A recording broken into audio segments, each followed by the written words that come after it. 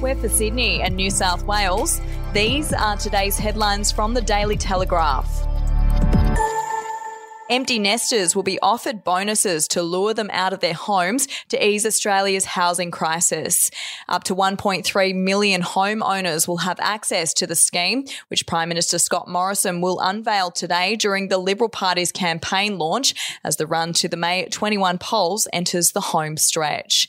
If you would like to read more on that story today, you can take out a subscription to the Sunday Telegraph at dailytelegraph.com.au or download the app at your app store. Australia's longest road tunnel is set to slash commutes and ease holiday congestion in the Blue Mountains, opening up the Central West to Greater Sydney. The Sunday Telegraph can reveal the 11-kilometre tunnel, currently under proposal, will be toll-free and stretch from east of Blackheath to Little Hartley. We'll be back after this. News doesn't have to be boring. The Brits have given Prince Harry a new nickname after yet another tell-all interview. Oh God, is it the Ginger Whinger? Let the team at news.com.au get you up to speed each day with their podcast, From the Newsroom. A couple were busted joining the Mile High Club. Well, I guess they can't fly Virgin anymore. Politics, sport, red carpets, royals. Get all the goss in just a few minutes. Follow From the Newsroom wherever you get your podcast from. The Sunday Telegraph can reveal associates of slain gangster Omar Zahed refused to let him be buried near his enemy at Rookwood Cemetery. Associates did not want Zahed, who was shot at an Auburn gym on Tuesday alongside his brother Tariq, to be buried near Mahmoud Ahmed.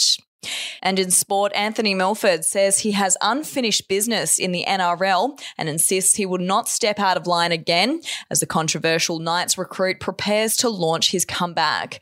The fallen ex-Brisbane star opens up on the pain of being an NRL outcast, the legal fight to clear his name of assault charges, his contract collapses at Souths, his exit from the Broncos, and the lifeline from Newcastle that can help Milford rise again.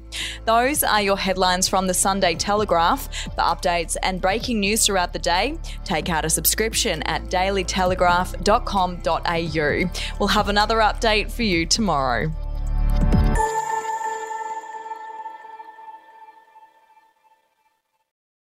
Australian history is full of colourful but forgotten characters, from alleyway gangsters to Cold War spies and eccentric entrepreneurs. There are hundreds of incredible stories of adventurous Aussies that never make it into our history books. Each week I talk to some of the country's greatest history authors, sleuths and yarn spinners to uncover the untold stories of some of our most interesting and offbeat ancestors. The show, In Black and White, can be found wherever you get your podcasts.